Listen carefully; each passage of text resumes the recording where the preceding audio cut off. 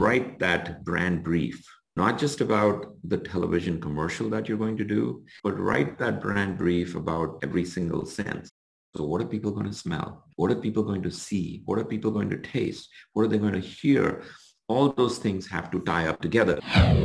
Welcome to the My Future Business Show, where we get you in front of your best audience and keep you there.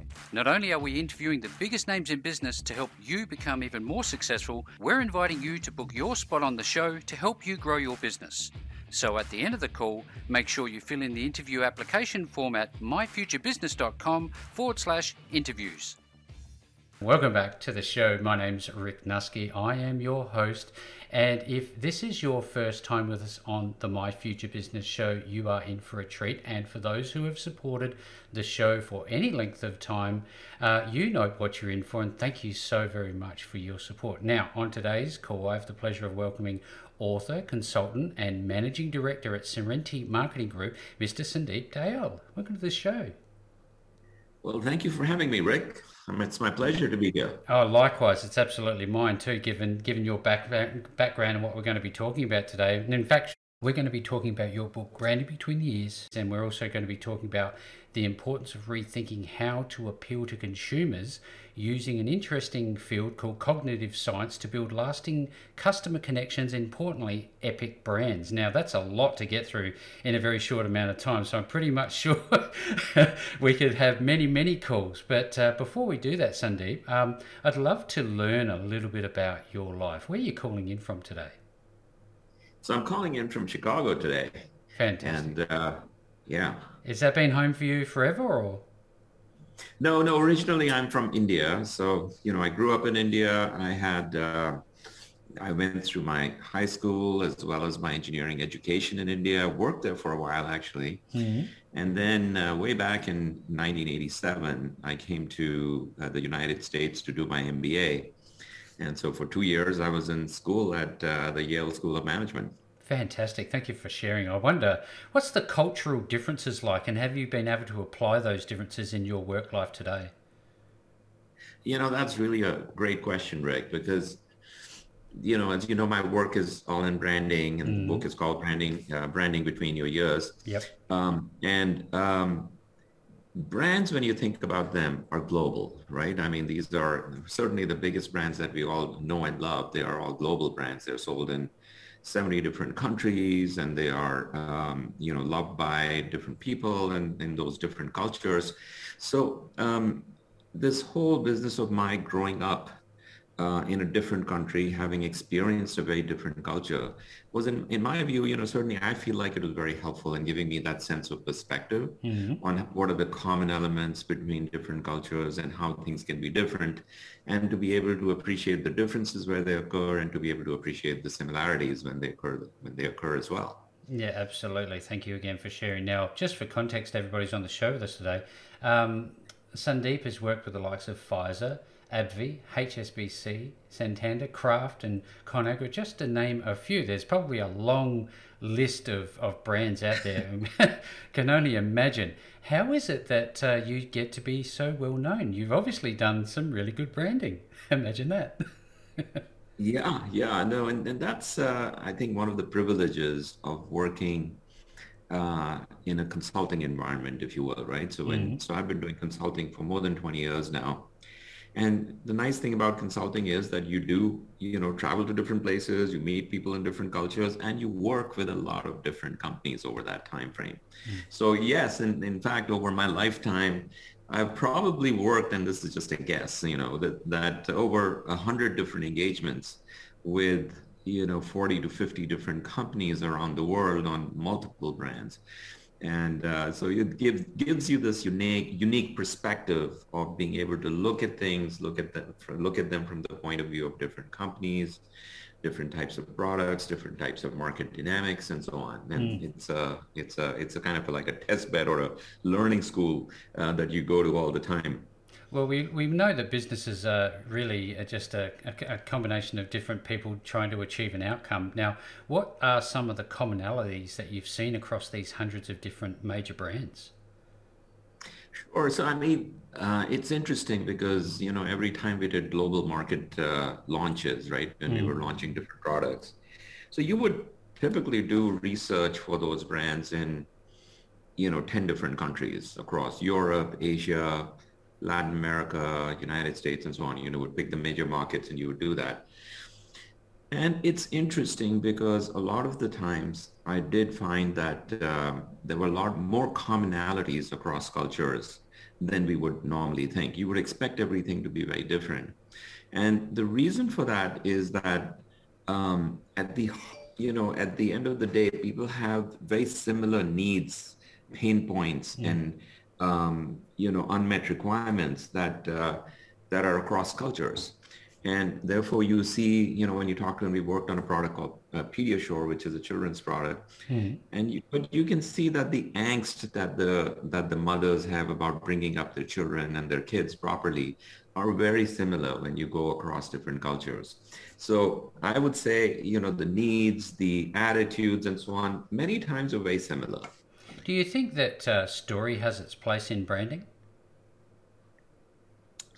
Stories. Yep, telling stories, being able to communicate your Oh, brand through stories. oh yes, storylining is a very big deal these days, and I think you hear a lot about it. But it has to do with the fact, as we're learning more and more about how our brains work, what we're finding is that brains tend to tend to respond very well when they're told when they're told stories. So your brain will respond to something, absorb the information better when it's in the form of a storyline.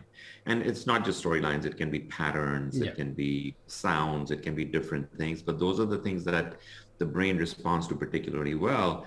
What it doesn't respond well to is just lists of things, which is what marketers in the past have done, which is that they look at their products, they see how those products are different from the competitor's product, right? They make a list of those things. And then when you go talk to them, they say, you know what, let me tell you, my brand is about these three things, right? But those three things are a disconnected list Yep. and nobody other than the marketer, and even sometimes the marketers themselves forget what's on that list.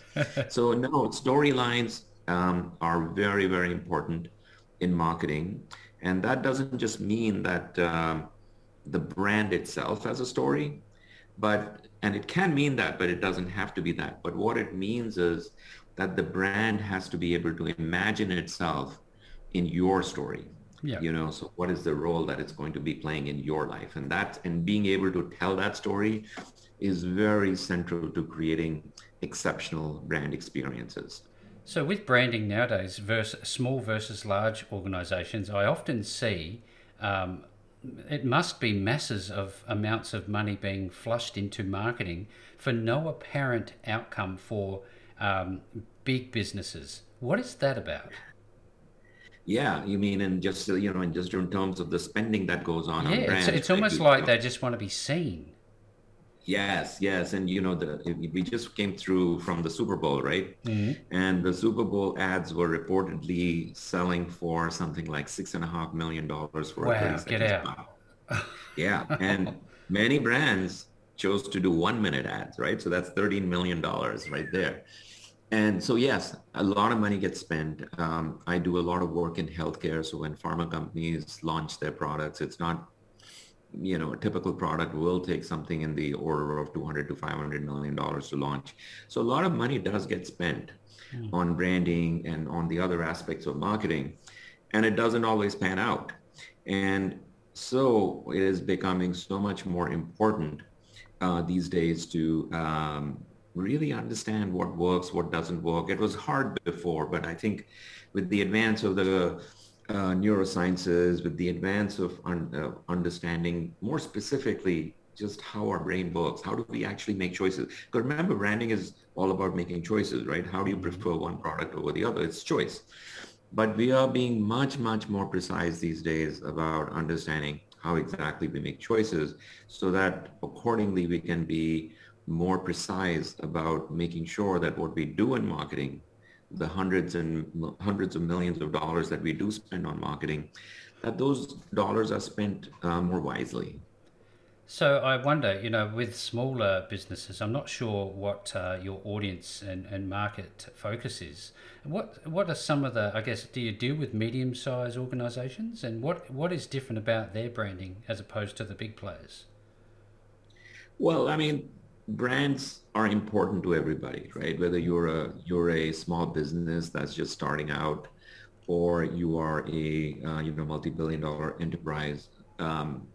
Brands are important to everybody, Mm. and the difference is that if you're a small business owner, you have to do it yourself, Yeah. right? You pick up a book, you buy a book, you pick up a book, and you take some tips from it, and you do it yourself.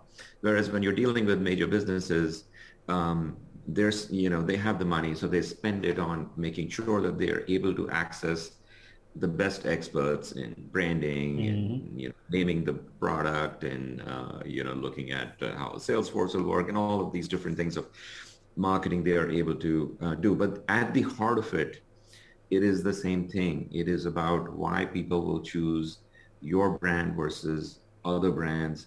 It is about what people see in your product. Because I often talk about this, Rick, as brands are kind of this invisible part of the product, right? It's the Yeah. part that you don't see. Yeah. It's the soul. A lot of people say it's the soul. Some people will say it's the DNA. And that's why it is so hard to get your mind around it because, how do you see a person's soul, right? Yeah. It's the same thing with brands. Like, how do you see the soul? But with all of the advances that are taking place, we still can't see a person's soul, Yeah. but we are beginning to see a lot more into the soul of a brand and being able to blueprint that. Do you rely on quantitative and qualitative data when assisting businesses to set up their branding? Oh, yes, absolutely. That's a yes and a yes. And I Hmm. think I would say I'm a big believer in the qualitative research portion of research that is done. Hmm. And and the reason for that is that, look, I often say to people that you can't really do marketing until you get in front of your customers, right? And qualitative research is one of those vehicles that provides you that opportunity to get in front of your customers, whether you're doing individual, what we call in-depth interviews with them, where you might sit down with one person and do deep dive with them, whether you're going to a person and visiting their home, or you're doing some focus groups and so on. And I usually recommend you do a little of all of those different things because you see different sides of people. But it is 100% very important to get in front of people, in front of your customers, and talk to them and really understand what they're saying. And the unfortunate thing is that as you go through your career in marketing, as you become, you start as a marketing manager, then you become a director, and Mm. then at some point you become a vice president, and then you might even become the general manager or the president of the business. The more senior you become, the less and less you get out in front of the customers, right? Yes. Yeah. So that is one of the unfortunate truths that the most skilled people in the organization are spending less and less time with their customers. So I sometimes, when I'm working with my clients, I'll go to the division president and drag him out to those focus groups. I'll drag him out and say, I'm going to be talking to your customer on the phone. You listen in, be there. You don't have to say anything, just listen in. Because, these are the smartest people. They hear certain things that I may not, and I hear certain things. And despite all of the advantages or the advances in big data and artificial intelligence and so on, there is no replacement for one human listening to another human. Absolutely. That's really sage advice. Thank you very much for sharing. Now, I see that there's two types of customers or audiences within an organization. Obviously, the external one that you provide products and services to, but you also have the internal. Is that really what we've just been talking about, getting in front of the employees and stakeholders inside the business? Well, most of the work that I do is really related to that external side, right? Which Right. is with brands as they face their customers. But on occasions, um, there have been instances where we are invited to also do the internal piece of the work with our clients. Mm. And in that sense, it is very similar work because in those instances, those stakeholders, you have to treat those stakeholders as your customers, right? Yeah. They are the ones that are working for your brand. They are the ones that are consuming your brand and so on. So, certainly the way they interact and the relationships that they have and so on can be a little different, but nonetheless, really understanding what is their angst, what are their needs and so on. And how do you strike those special empathetic connections with your stakeholders, your employees and so on is just is also very important. But obviously there's a whole Oh, right. science around Yeah. that aspect as well. So when we talk about cognitive sciences, I can't help but think about the importance and relevance of color in brand. Can you share a little bit about color? Yeah, and more broadly in my book, I talk about sensory branding, right? Mm-hmm. Which is so there's one chapter on it, um, and it is that we perceive everything that we perceive about things, comes through our senses. So we perceive color, we have other visual cues, we have the sound and so on. So all of these different things that we sense through our five senses um, are are part of what our perception of the brand is, right? So when you go to Starbucks, that whole you see the visual is very important, right? When you Mm-hmm. walk into the store, you see the cup, you see the green logo of Starbucks on the cup, and you also see your name written on the, all these different things Yep. are are ways in which the brand makes a relationship with you. Now, colors themselves, literally can mean different things in different countries. And, companies like Coca-Cola and so on, which is the most famous, they do a lot of research to make sure that the color red, for example, in their instance, has positive connotations in most of the cultures. They're everywhere. And in most cases, the color red ends up having some very positive connotations. And therefore, it is something that means something to their brand. But it is just one aspect of the brand. So when you're constructing these brand experiences, what I tell my clients is that write that brand brief, not just about the television commercial that you're going to do, Mm-hmm. but write that brand brief about every single sense, so what are people going to smell? What are people going to see? What are people going to taste? What are they going to hear? All those things have to tie up together. And when you walk into, stores like Burberry, so I live in Chicago, and if you walk on Michigan Avenue, you can be, you could be literally 5 blocks away from the Burberry store. But just when you look at it from there, you can see all the visuals that they have around the tartan design that they have is right all over that building, right? The Yep. Yep. colors that they use are like the tartan overcoats that they have. You Mm-hmm. walk into the store, they pipe in certain special smells in there to, bring out a unique experience for you, which is very defined with them.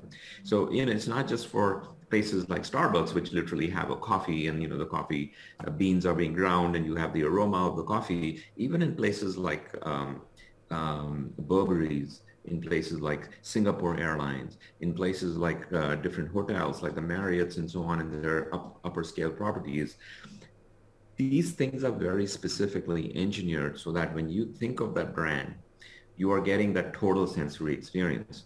And the interesting thing about that, Rick, is that sometimes even when some of the elements that are missing, Yep. your brain can actually just imagine the missing elements Oh, and fill the still gaps. reconstruct the brain. Yeah, so I mean that can fill the gaps. And so, so you can, so it's a very powerful thing to be able to really think through your brand in a very specific and systematic way. And a lot of brands do this.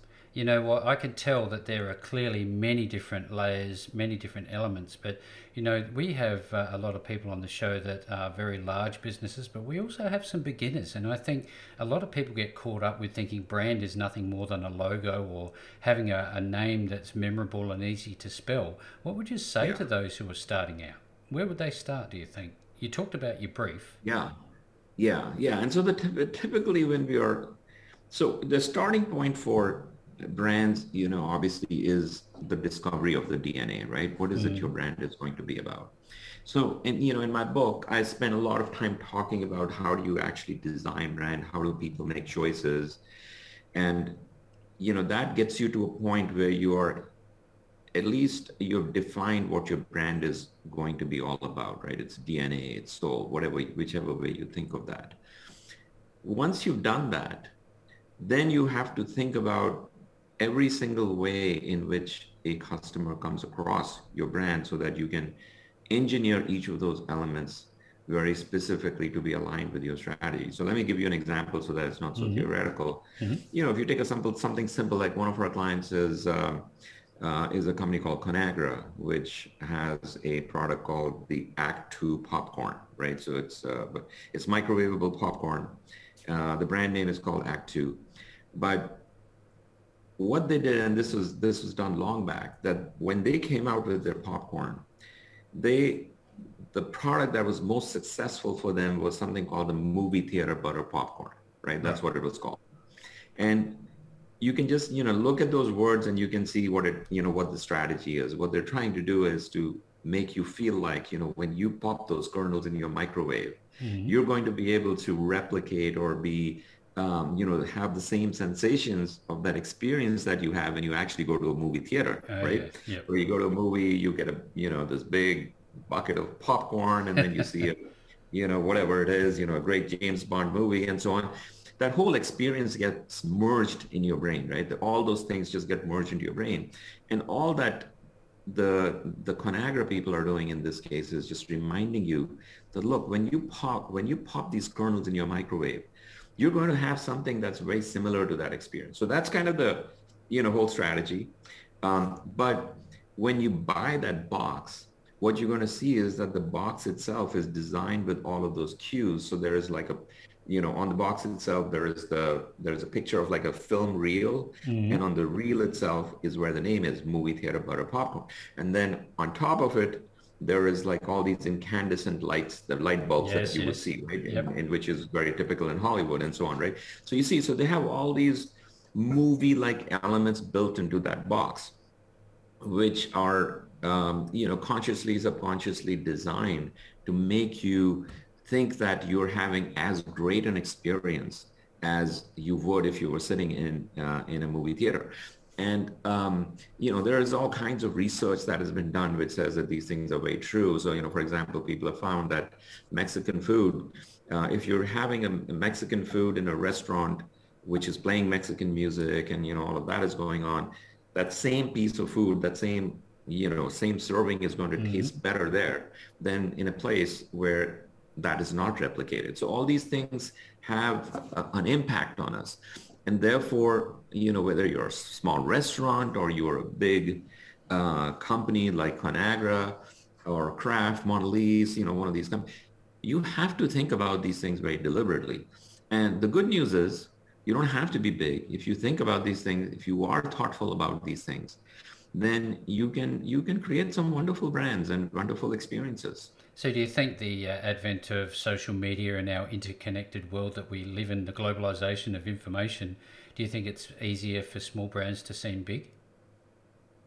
I think so. Although marketing, there are not too many shortcuts in marketing. So marketing is always expensive, and you can sometimes get lucky, on social media. So I do think that in that sense, social media has had a big play, which is that sometimes you may, put up a video and so on. And, the famous example here is of the Dollar Shave Club, where the young man who came up with this whole idea, he was really struggling. And then he put this like a 3-minute video, which was like full of angst, and he was describing his frustration about how the big companies were just kind of gypping you and, charging you an arm and a leg for essentially, razor blades. And that whole angst that came, it was so authentic. It was so real that people started watching that video and just, sending it to other people and so on. And you've seen things like memes and so on, which come up, which can take a life of their own on media like TikTok and YouTube and what have you. And so there is that interesting opportunity that is available for even entrepreneurs who are starting out with small businesses. At the same time, social media per se is becoming very expensive. Oh yeah. So when you actually go out on Facebook and so on, and or Google and so on, and you buy search words and you buy certain strategies for certain keyword strategies and so on, those things cost, so those things add up very quickly. You go to some influencers who have 100,000 people now, like the famous football stars and so on. If you want to use them as an influencer on some of your campaigns, you're going to Mm-hmm. find that you have to pay, 250, $500,000. And that's not always something that's within reach for some of the smaller businesses. But nonetheless, there are opportunities there, but it requires that methodical thought and that real insight into what is going to really fly with people. So we've just really touched on virality, haven't we? Is there Yes, yes, is there anything yes. different to add to that? I think you can. There's all kinds of books on viral marketing, so I'm Mm. not going to necessarily get into that in that much depth. Mm-hmm. But I think the one area that my book does touch on is what I was talking about with the Dollar Shave Club, where when you uncover a certain deep angst that exists in people, right? Then people do like to, suddenly people understand, oh my gosh, these guys really get me. They get me. Oh, I feel this chemistry, I feel this connection to them. And that's when people start talking about you. And that's what you want, right? In viral marketing, you want to tap into things that people are going to talk about. Yeah. And there are a number of brands that have been very successful with that. And I call them, brands with empathy. I call them brands with values and so on. And these are brands that establish those connections that allow you to be very successful in that viral effect. So this is where I start to think about differentiation. Is it more important to focus on differentiation in your marketing or just focus on doing what you do well? Um, yeah, so I mean, differentiation is important. It's not something that you should shy away from. Mm. However, just thinking that you are going to find this magical difference in your product versus competing products and be able to then win the game, that happens very rarely, right? I mean, we live in a hyper competitive world. Yeah. It's very difficult to come up with something that somebody else is not going to copy in, zero time, literally, right? So products are getting very, very similar. And that's why the brands themselves, which is the unseen element behind the product, become very important because you differentiate yourself on that particular aspect. So, we were talking about angst. So one of the brands that got me sort of started on this journey, or certainly reflecting on marketing in Mm. different way was, Dove soap by Unilever. Yep. And Dove, 15 years, 20 years back, whatever that was, they did this interesting campaign, which they called the Real Beauty campaign. And what they found was that when they did research, and they did research across the world, they found that most of the marketing and most of the commercials that were being seen on television and print media and so on were actually making women feel worse about their bodies. And we're talking Oh. about beauty products here, Yep. right? Yep. Because you could see these super thin, perfect models and so on. Mm. And most women would look at those things and say, I can never be that, right? So they would feel worse about themselves. And that was not necessarily the message on those ads, but that's what those ads were doing. So Unilever discovered this.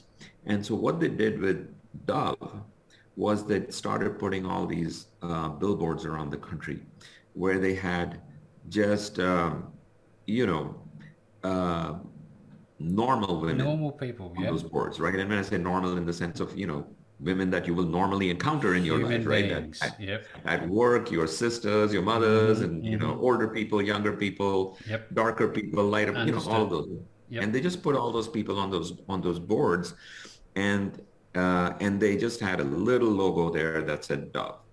So think about that. And that became one of the most successful campaigns ever, not just in the US, but all around the world in places like, Brazil and in Europe and in, all of these places. So you think about that and you say, wait a minute, weren't they supposed to be talking about their soap and how their soap is different? Like, say something about how creamy it is, Yep. or or how good it is at providing moisture, or how good it is at cleansing, or what, how come they didn't do any of that? They just said Dove and they said Real Beauty and they have all these women there. But that struck such a chord that people started writing about it. People started saying, hey, that's how I feel, and da da da da da.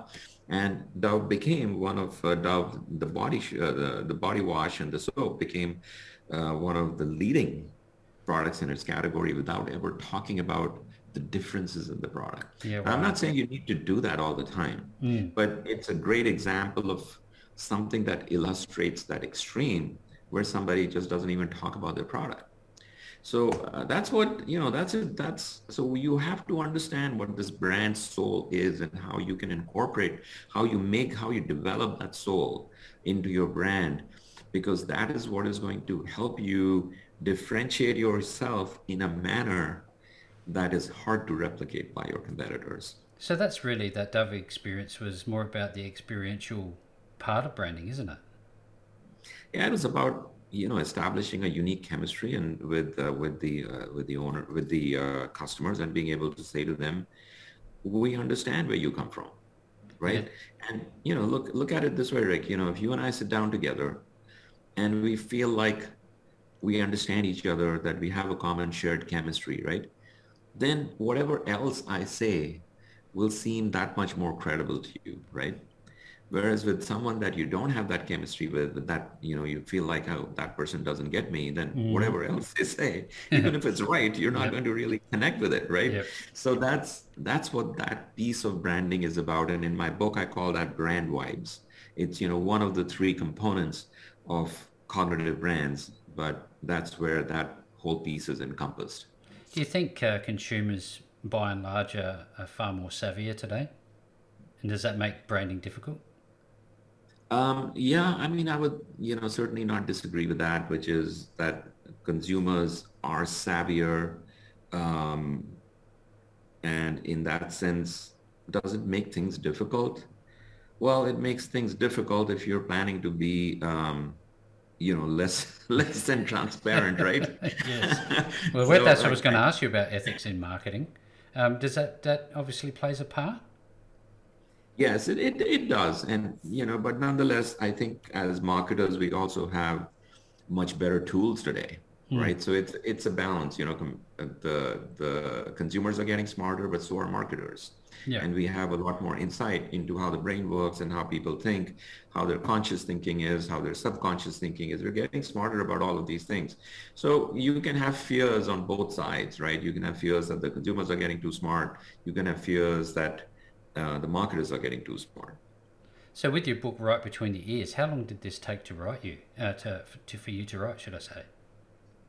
I'm sorry, can you say How that long again? did your book take to write? Oh, um, I wrote the book over, I would say, 1 year, but, I was putting a lot of time into really doing this. But the work that has gone into the book, the case studies and so on, were things that we have been working on for the last 20 years. Yeah, wow. So, yeah, so I don't think I could have written the book in 1 year if we hadn't been actually working on applying cognitive sciences to brands for the last 15 or so years. Yeah, look, this has just been an absolutely gem of a conversation. Now, if you don't mind, Sandeep, where can people both find you should they want to learn more about you, but also where are they going to be able to get this wonderful book? Yeah, so the book, I happen to have a bunch of them there and one in Beautiful. my I love hands it. right there. I'm a blue boy. I Branding, love it. branding between the years. Yep.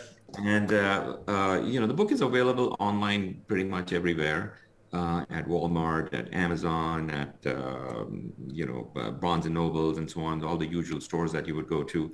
If you happen to live in another country, it is again available online in some of the favorite bookstores that you might have in your own country. You can get more information about me on my author website, which is sandeepdayal.com. And I do publish some blogs and so on, just commenting on different things. Right now, I wrote a blog just last week about all the ads that came on Super Bowl. So if you get interested in all the things that happen with branding, certainly sign up there and you will get some updates from time to time from me. Look, there's some great content on there. I was actually looking at it before. You've got the blog post. The one that caught my attention was fear-based marketing. There's just so much great content for people to consume. Go definitely have a look at it. If you're on the show today, make sure to visit sandeepdayal.com. I'll be providing that link below this post no matter where you see it.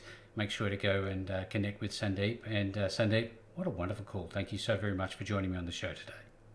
Well, thank you so much. I enjoyed it very much. Thanks for joining us today. If you enjoyed the call, then make sure to subscribe, leave a comment, share us with your friends, and book your spot on the show at myfuturebusiness.com/interviews. And if you're looking for solutions that will help grow your business, then visit myfuturebusiness.com/shop.